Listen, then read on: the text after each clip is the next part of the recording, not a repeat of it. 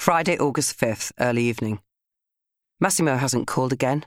Officially, it's my turn to call him on the number he gave me. That is what I would do if he was a girl, which he clearly isn't, even if Dave says he is. Shut up about Dave. I feel a bit shy about calling Masimo. In one of my mum's mags, it said, "Be a teaser, not a pleaser." And it said you should never ring a boy, they should always ring you. So, essentially, I'm once more thrashing about in the washing machine of love. Ooh, what shall I do? Maybe I should send him a postcard. 5 minutes later. But if I go out and buy a postcard, he might ring while I'm out. I wonder if Mum has one lurking about in her drawers. In Mum's bedroom. Honestly, this house is like living in a tart's handbag. I found a card, but it is of a girl walking by with huge nunga-nungas and a bloke on a veg stand holding 2 melons in front of his chest. The caption is, "Phew, what a lovely pair of melons. What is the matter with my parents?" 2 minutes later. But even if I did manage to send a card, when would I say I was coming? I still haven't managed to steer the conversation around to Mutty and Farty giving me the spondoolies for my trip. 1 minute later. However, I have more than romance on my mind. Masimo will have to understand that my career comes first sometimes. There is a rehearsal round at Rosie's tonight for our planned Disco Inferno extravaganza, so I'd better get my dance tights out. Sunday, August the 7th. Waited for the postie at the gate yesterday, but he didn't have any letters for me. I asked him if he was hiding my mail, but he didn't even bother to reply. More damned rehearsals for Sven's DJing night today. I am so very tired. I am a slave to my art. 9:45 p.m. I am quite tuckered out with dancing. Even though it is still practically the afternoon, I may as well go to bed. In bed. Sven turned up at Rosie's whilst we were there and snogged the pants off her. We all felt like a basket of goosegogs. In fact, when we were walking home, Jazz said, "I felt a bit jealous." I tutted, but actually I felt a bit jealous as well. 9:50 p.m. The door slammed and I heard Farty come in, accompanied by Uncle Eddie, also known as the Baldy-ogram, since he took up taking his clothes off for women. They pay him to do it. That is the weird thing. Dad yelled, "The Farty and the Baldy-ogram are home, sensation seekers." 10 minutes later. I can hear the sound of sizzling from the kitchen and the cats are going bananas. That will be the 25 sausages each that Dad and his not very slim bald mate will be having. Now I can hear the spluttering of cans of lager being opened. Neither of them will be able to get through the kitchen door at this rate. 5 minutes later. They must have chucked a couple of sausages out into the garden for Angus and the Pussycat gang because there is a lot of yowling and spitting going on. And barking. And yelling. Oh, here we go. Mr. Next Door is on the warpath. I looked carefully through my bedroom curtains as I didn't want the finger of shame pointing my way. Yes, there was Mr. Next Door in his combat gear, slippers and toweling robe, shouting, "Clear off!" He's a fool, really. Angus will think he wants to play the sausage game with the Pratt poodles.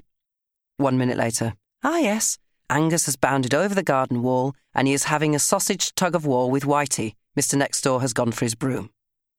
I'm not going to look anymore as I may accidentally glimpse Mr. Next Door's exposed bottom in the Ferrari. 10:15 p.m. Dad and the Baldy-ogram are arsing about, laughing and giggling like ninnies in the front room. Dad yelled upstairs, "Georgia, my dove, your pater and his friend are engaged in a very serious business matter. Would you get another couple of cans from the wine cellar? You may know it as the fridge. Thank you so much." I just shouted down, "Not in a million years, oh portly one." He shouted back, "I'll give you a fiver." As if bribery is going to make me a slavey girl. 2 minutes later. When I went into the front room with the cans of lager, Dad was lying on the sofa like a great bearded whale. Uncle Eddie winked at me as I came in. Dad said, "So, Eddie, what is your life like now that you are a sex symbol?"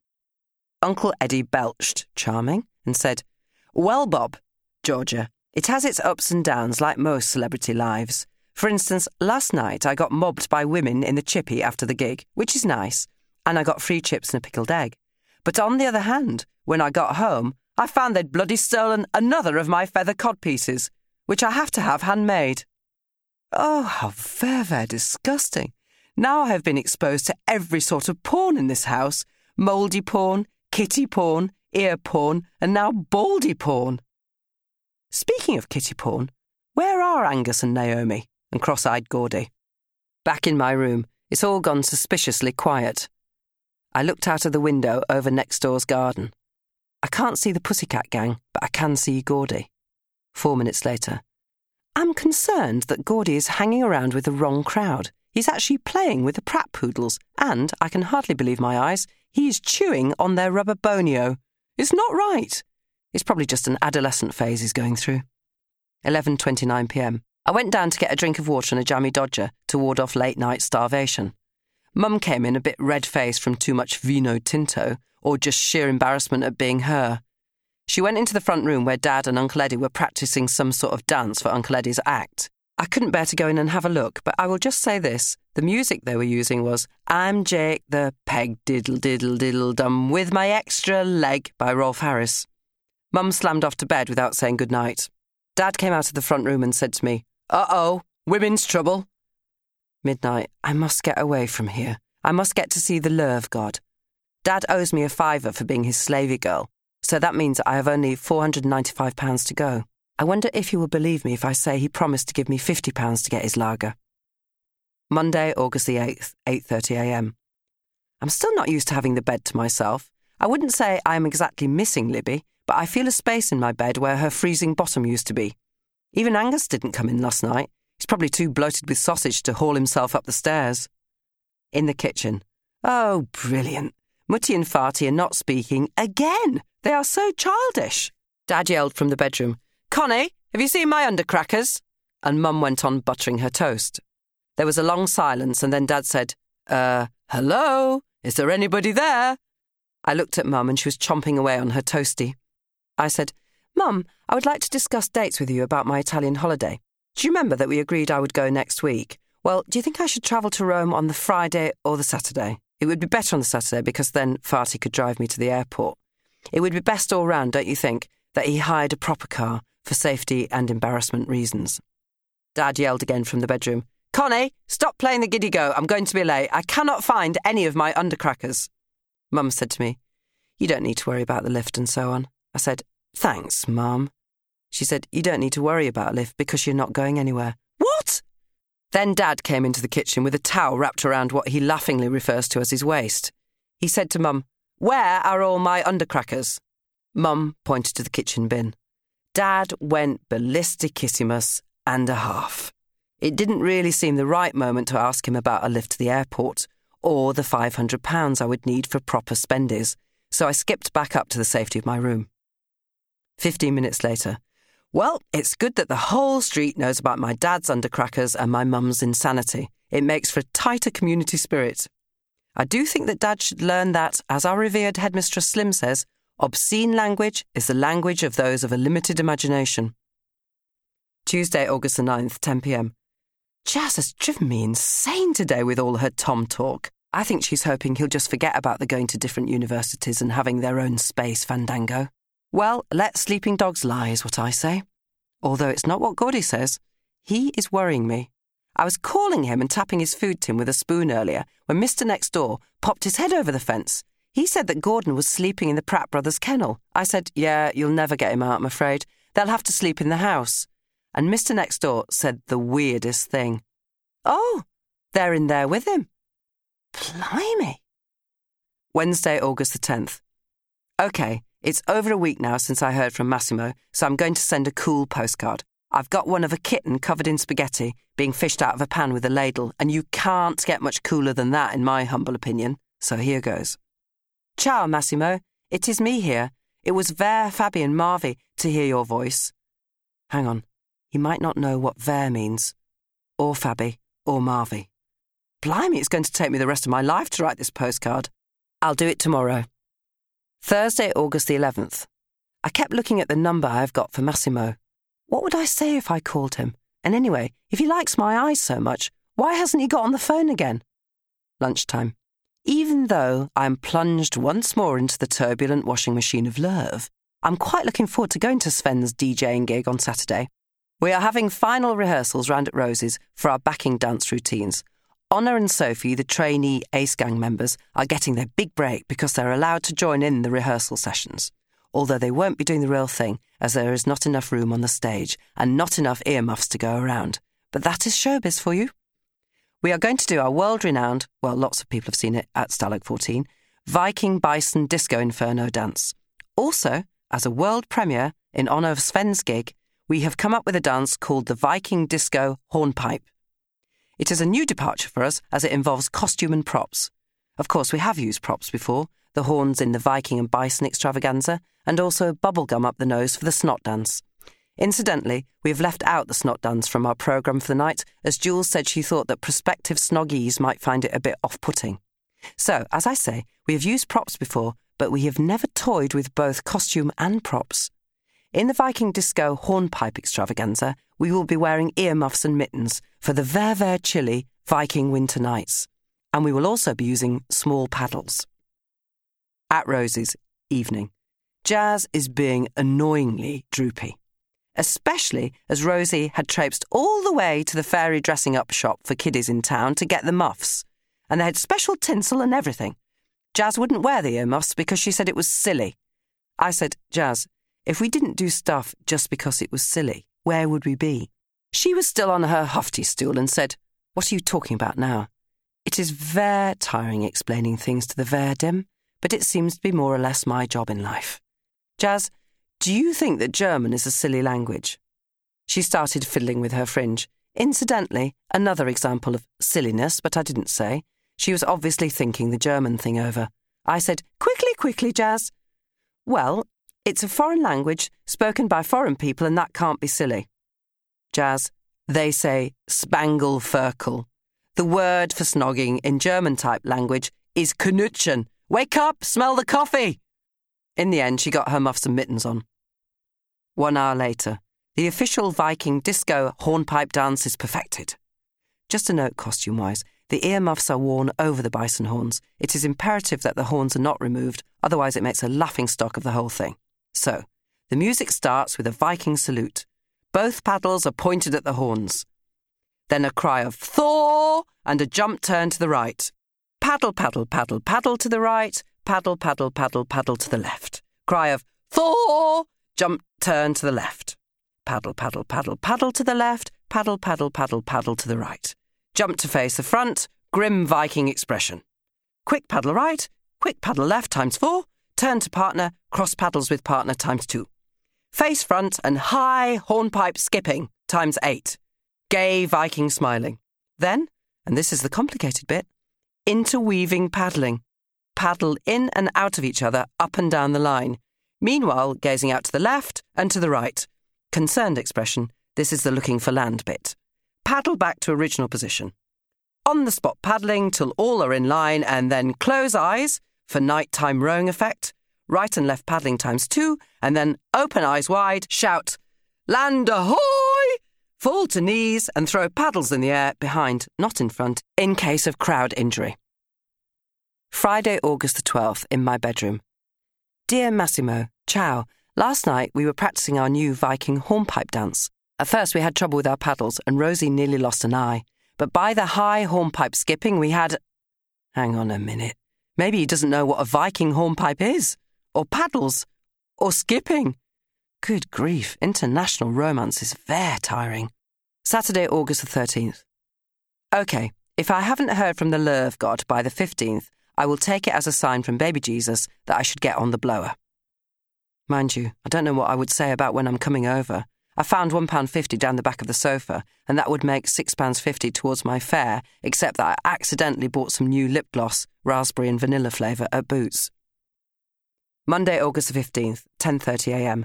Another postcard from the Love God! Yes, yes, and 3 times yes. Yesity, yes, yes.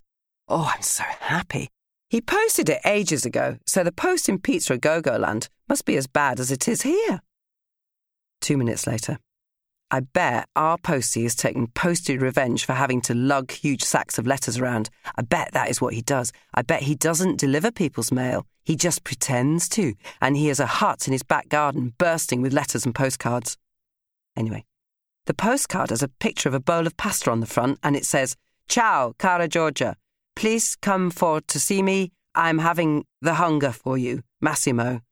Wow, wowsy, wow. That is it. As soon as I can persuade Mum and Dad to give me spondies, I'm off to see my Italian boyfriend. It sounds quite groovy to say that. Not my boyfriend that goes to Foxwood School and will probably work in a bank, but my Italian boyfriend who will be a world-famous pop star. Yes! Tuesday, August the 16th. I tried special pleading with Mum today vis-a-vis money. She said, "Don't be stupid, I haven't got £500, and even if I did have, you would not be getting it to go and see some Italian bloke in Rome, gorgey or not. You can have a tenner, make it last." I hate her. Wednesday, August the 17th. I've gone through nearly the whole having the hump scale. From number 1, ignory-voozing, to number 6, pretendy deafnosity, and Mum hasn't even noticed. Thursday, August the 18th, 2:30pm.